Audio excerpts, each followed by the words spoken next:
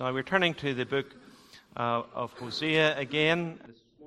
It's one of those books that's tucked away. Can I just encourage you to bring a Bible with you and open the Bible, because I want you to see that all that I'm saying actually comes from the Word of God, and that's so I think valuable for us. So if you turn towards the end of the Old Testament, after Psalms, and then Jeremiah, Lamentations, Ezekiel. So look for Jeremiah and Ezekiel. Those are big books. Then the book of Daniel.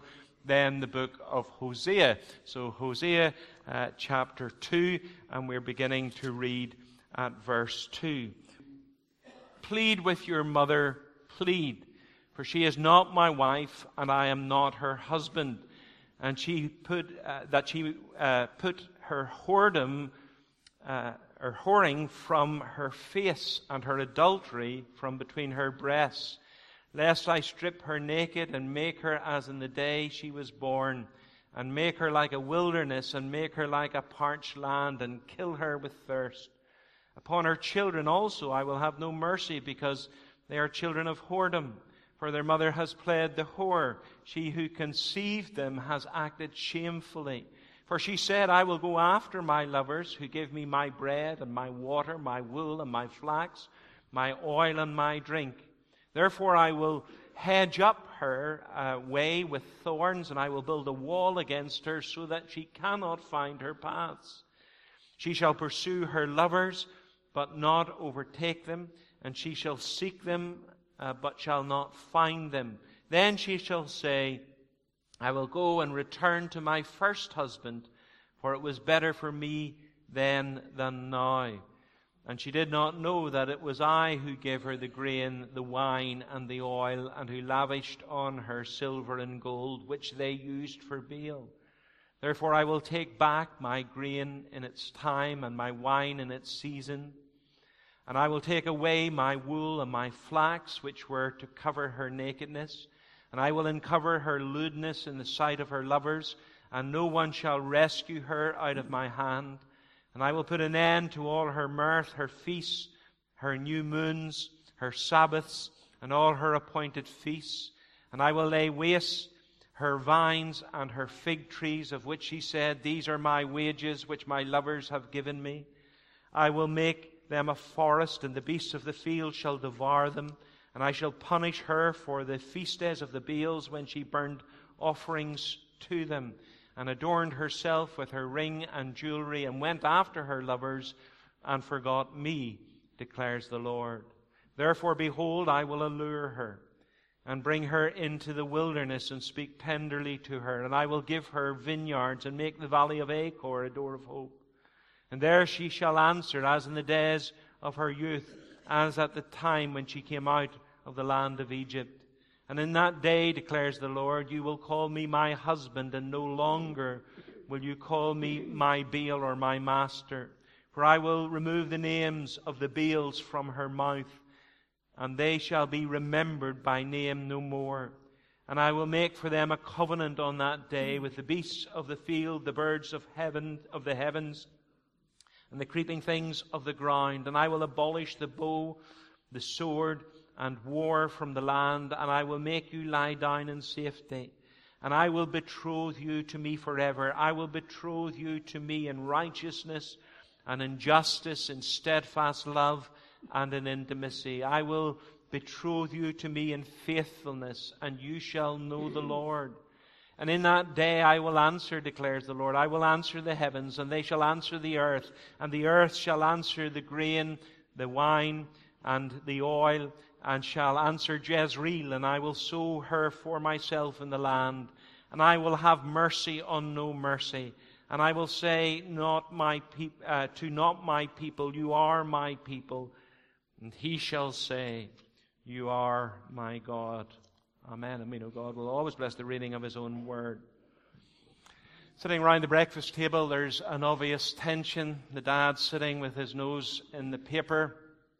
The mum is making as much racket as she can. She bangs the cereal bowls on the table. She opens the drawer for the cutlery with a bang. She takes the cutlery. She slams it on the table. The family know that they've had a row before. the night before, and there's tension in the air. When they're all seated, suddenly the father speaks, but he doesn't speak to his wife, he speaks to his child, Julia. And he says, Julia, can you ask your mother to pass the sugar? Julia, can you tell your father he's fat enough and he has to get off his backside and go and get the sugar for himself? Julia, could you please inform your mother the toast is burning? Julia, can you remind your father that I asked him to get that toaster fixed 2 weeks ago? Now, I used to think that kind of scenario where the parents communicated with each other through the children was the product of the imagination of the writers of a sitcom for television, until I read in the paper of a couple that hadn't communicated directly for 13 years. The only communication they had was through the children. Their relationship had declined so much that they weren't on speaking terms, and they employed their children as kind of go-betweens. Now, you will remember from our last study and our first study in this prophecy of Hosea that Israel had played fast and loose with God. She had been unfaithful to him, and just as Hosea's wife gave herself to other lovers, so Israel was involved in a major love affair with the cult of Baal. And so far had God's relationship declined that Israel and God were no longer on speaking terms. So verse 2 reads, "Plead with your mother, plead, for she is not my wife, and I am not her husband." God was not on speaking terms with Israel. Any communication had to be expressed through the third person and addressed through some imaginary child. Plead with your mother. Just like Hosea, who had been humiliated before his neighbors, whose heart had been twisted into knots through the philandering of Gomer, so God was so wounded by the unfaithfulness of his bride, his people, he cannot even bring himself to speak to them directly. Now, that's one way to understand verse 2. However, many commentators point out that this word plead at the beginning of verse 2, or rebuke as the NIV has it, has decidedly legal overtones in the original. The New King James translates it, "Bring charges against your mother." Or we could render it, "Plead my case against your mother." It was the standard form of words that was used in ancient Israel for charging somebody with a crime. The second phrase in verse 2, "For she is not my wife, and I am not her husband," that's the proper legal form of words in which an action of divorce was brought in those days. Now, if that is what Hosea is saying here, the picture is not of the breakfast table where mom and dad aren't talking. The picture is that of a divorce court. And these imaginary children are not simply acting as go-betweens for mom and dad. They're being called as witnesses for the prosecution to give evidence against an unfaithful Israel, Yahweh's unfaithful spouse. This is much more serious than the breakdown of a marital the breakdown of the marital relationship in terms of not talking. This was a divorce that was pending. Divorce proceedings had been initiated between God and Israel. Now, in the rest of the chapter, that legal setting is clearly evident. And I want you to notice three things this morning: the charge that was pressed, the sentence that was passed, and the rehabilitation that was promised. So first of all, then, the charge that was pressed. In this chapter, we find a threefold charge against Israel. This is the charge made by God, the plaintiff, the injured party in this domestic tragedy. First of all, Israel had been unfaithful to God. Remember in chapter 1 and verse 2, God had told Hosea to marry a prostitute, a harlot. Strange command for a man of God. For right at the outset of their relationship, she played fast and loose with him. Any number of men enjoyed her favors, and out of her 3 children, Hosea could really only be sure that he was the father of the first. Then after several years of that farcical relationship, she left him to cohabit with another man.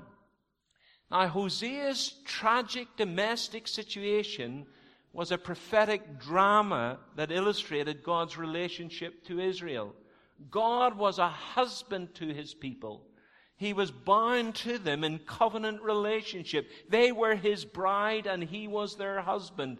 But like Gomer, Israel had been unfaithful to God.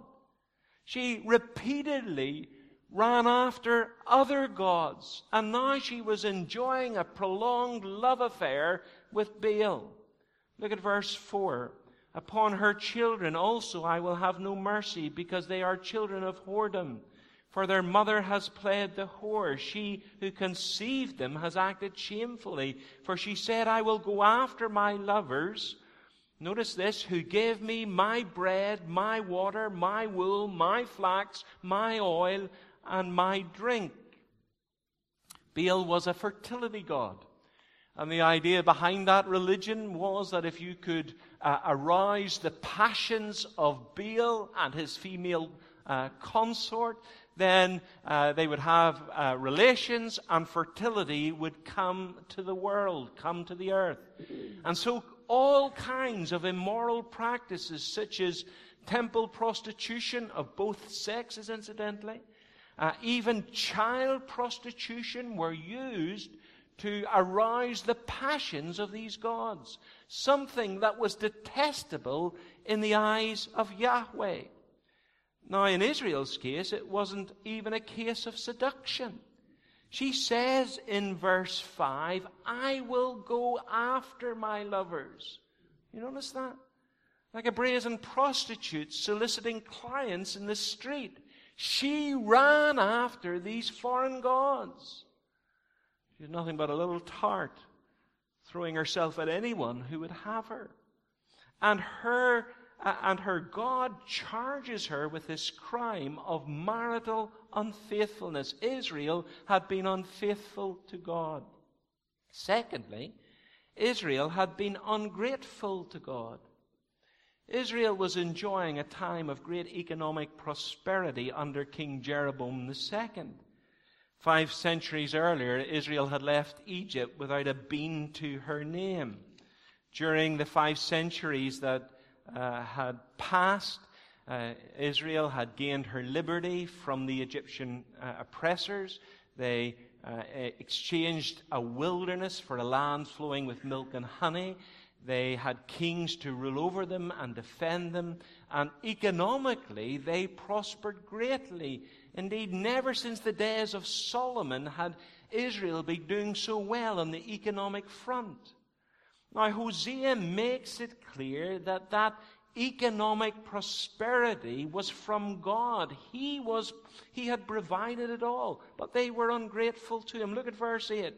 And she did not know that it was I who gave her the grain, the wine and the oil, and who lavished on her silver and gold.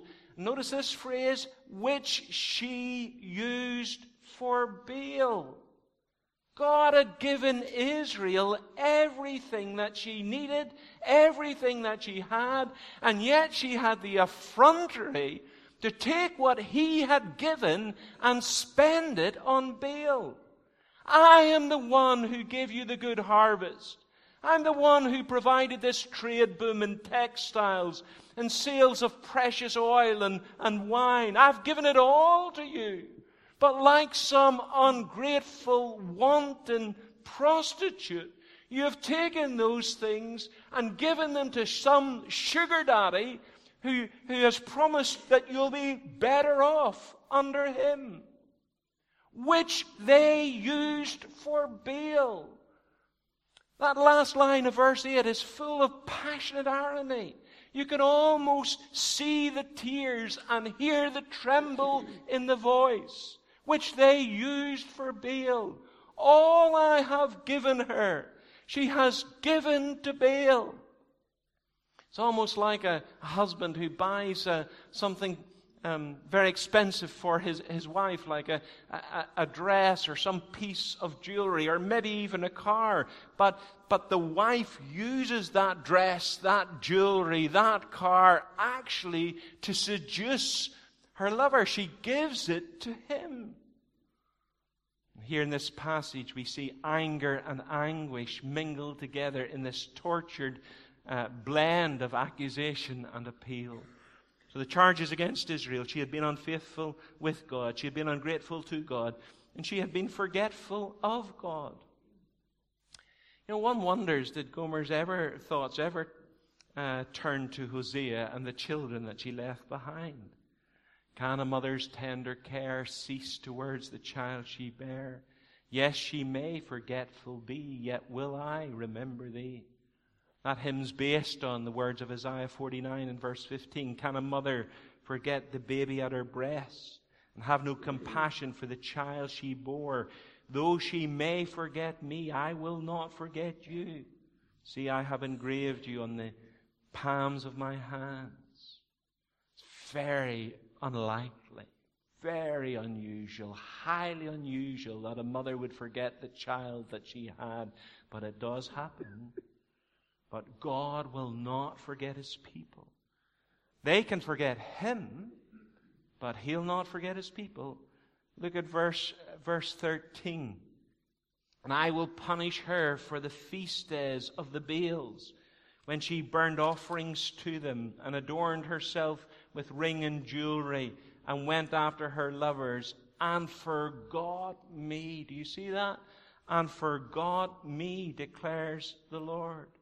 She had forgotten her legitimate husband, her God, her master, her husband, her lover. There was no guilt, no remorse, certainly no repentance. She forgot me, declares the Lord. Hosea and God had been jilted in favor of another, and Israel and Gomer didn't give it a second thought. She forgot me. We see that graphically illustrated for us in verse 11. Just look up at verse 11. And I will put an end to all her mirth, her feasts, her new moons, her Sabbaths, and all her appointed feasts. These were feasts that were given by God to remind Israel of God. A bit like the Lord's Supper that's given to remind us of the greatness of his love. But Israel had so corrupted these very things and used them in the worship of Baal rather than the worship of God, that they had no relevance in terms of remembering. And let me ask you, have you forgotten God? Has all the material things that God has given you desensitized you to spiritual matters? Are you so focused on the gifts that you've forgotten the giver, so focused on the material that even those means of grace that God has given to you to remind you of him, like the Lord's table, like prayer, like preaching, are empty and hollow because your minds are captivated by other things? Are we committing spiritual adultery, not just flirting with the world, but actually pursuing lovers in the world? Going after things that we shouldn't go after. But me she forgot. So in this court hearing, we see the charge that was pressed. Israel had been unfaithful with God, ungrateful to God, and forgetful of God. The second thing I want you to notice is the sentence that was passed. This legal wrangle is unlike any other courtroom drama because the plaintiff, the injured party, is also the judge. God was not only the injured, deserted husband, but also the judge who would pass judgment upon Israel.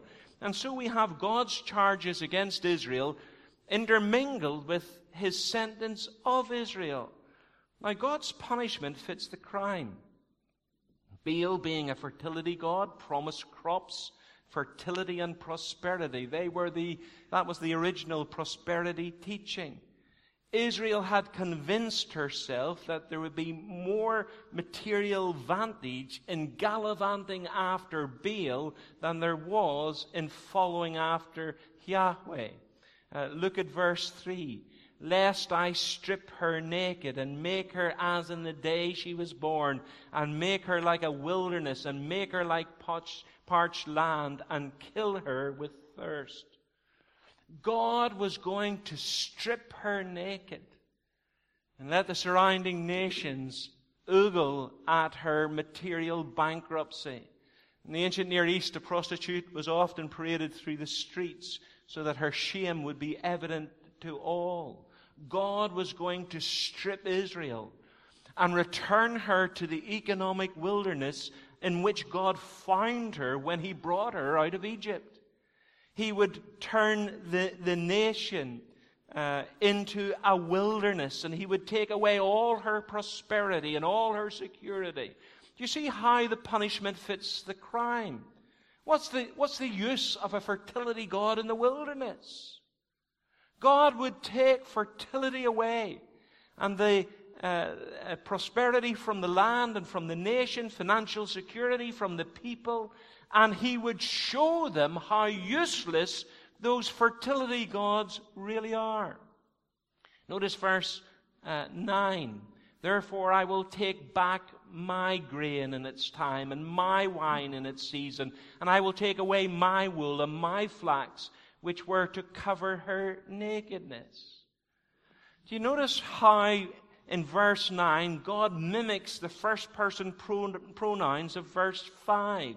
Verse 5, for she said, I will go after my lovers who gave me my bread and my water, my wool and my flax, my oil and my drink.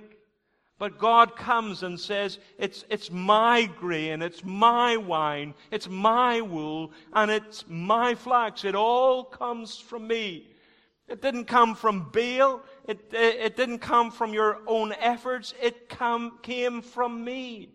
And I'm going to take you and I'm going to reduce you to economic ruin. I gave you these things as a token of my love to you, as a faithful wife, but now you have deserted me and I'm going to take them back. Look at verse 12. And I will lay waste her vines and her fig trees, of which he said, these are my wages which my lovers have given me. Oh, really? Your lovers? Baal give these to you? I will make them a forest, and the beasts of the field shall devour them.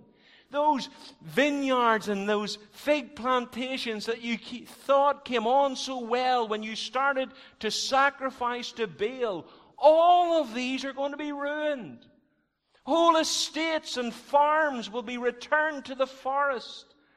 And what does grow, the animals will devour what's left. When I'm finished with you, Israel, you're going to be so poor and wretched that you will be like the day I found you when you came out of Egypt.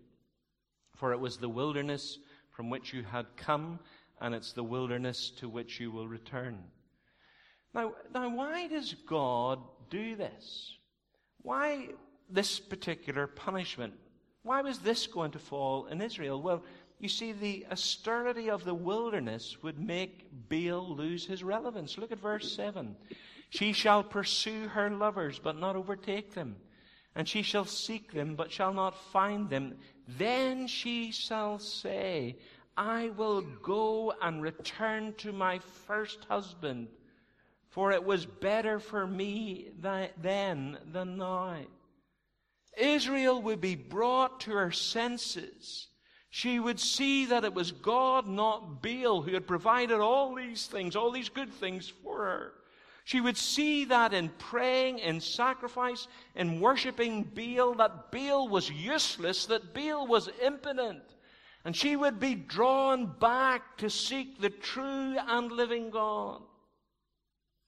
Now you might say, well, that's not the most romantic reason for an unfaithful wife to return to her legitimate husband. I was better off with the old husband. Scarcely flattering to God's ego to think that Israel was only returning to him and would only return to him out of economic desperation. And yet that says something to us of the grace of God, that he is willing to receive returning sinners even with a self-centered motivation. You know, how many people are actually saved because of a fear of hell and a fear of being left? And the motivation is self-preservation. That's the motivation. But the truth of the matter is God receives sinners back, even with a sense of self-preservation. In that respect, God is very easily pleased. He knows that once the couple are living together, the love can be worked on. After all, it was only the empty stomach of the prodigal that brought him to his senses and brought him back to his father. That's God's sentence, his verdict, his punishment on Israel. Economic ruin. The very thing that drove them from God, economic prosperity, would be the opposite of that, would be the very thing that would bring them back to God. Now let me apply this personally. What has driven you from God? Why are you compromising with the world? Why are you carrying on this illicit love affair with the world? Material prosperity?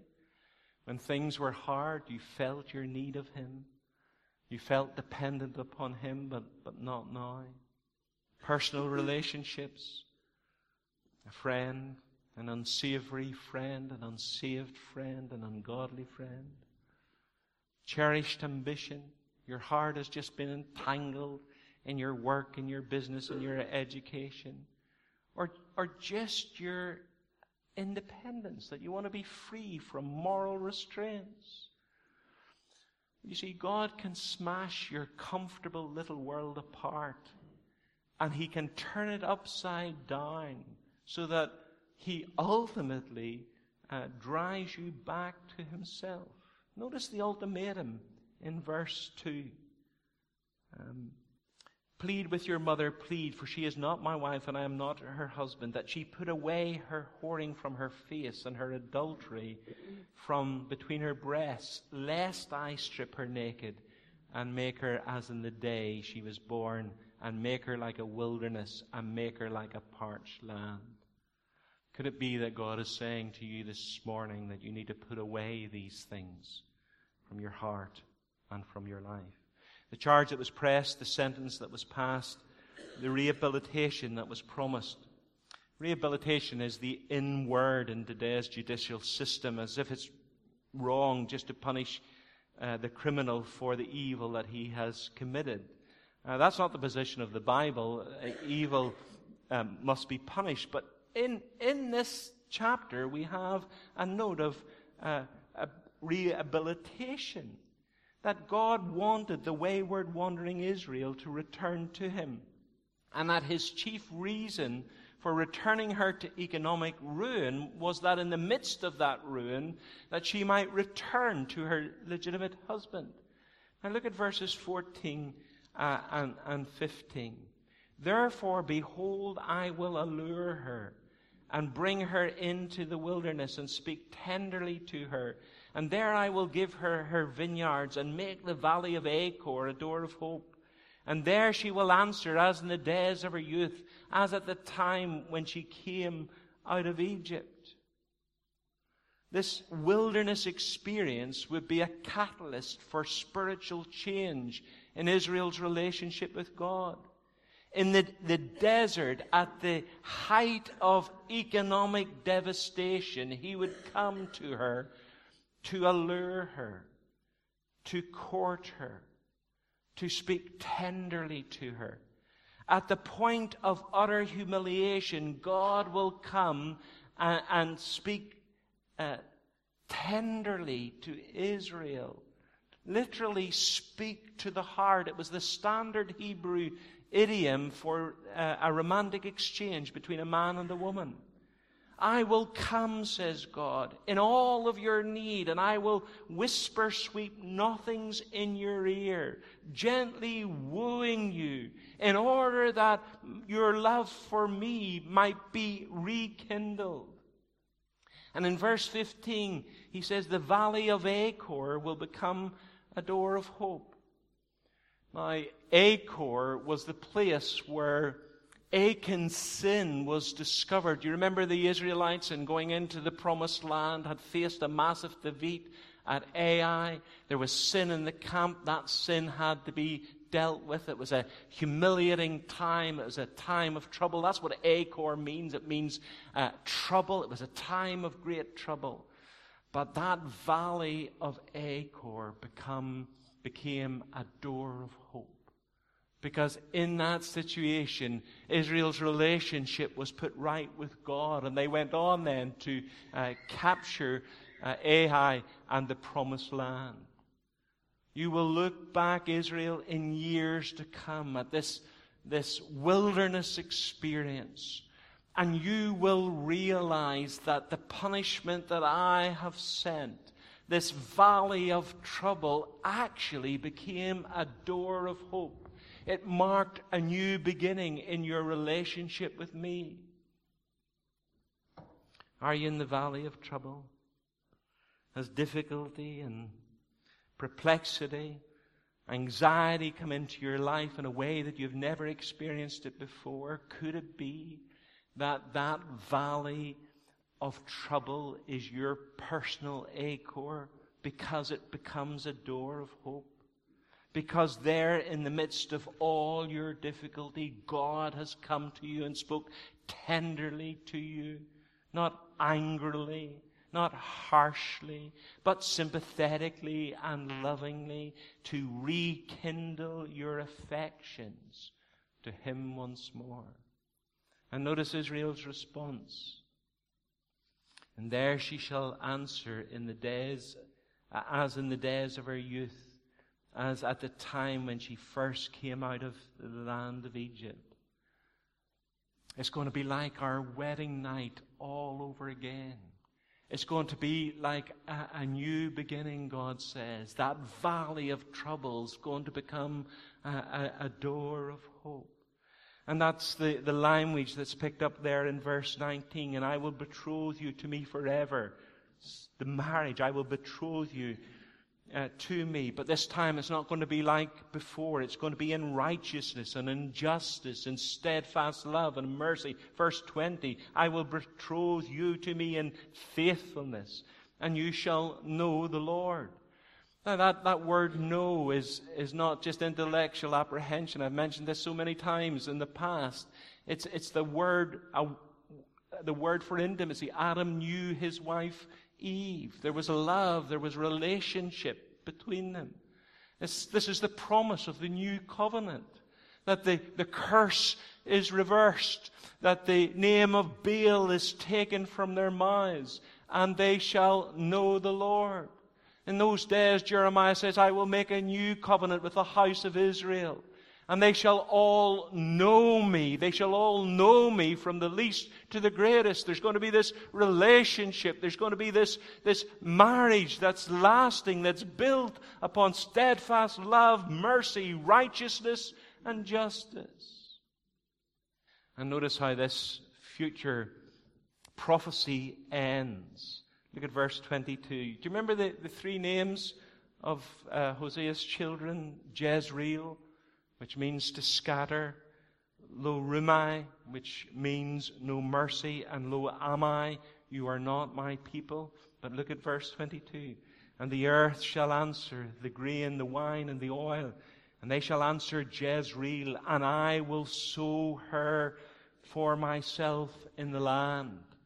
Because the name Jezreel just didn't mean to scatter. It meant to plant. It meant to sow. That God was going to have a new beginning with His people in the new covenant.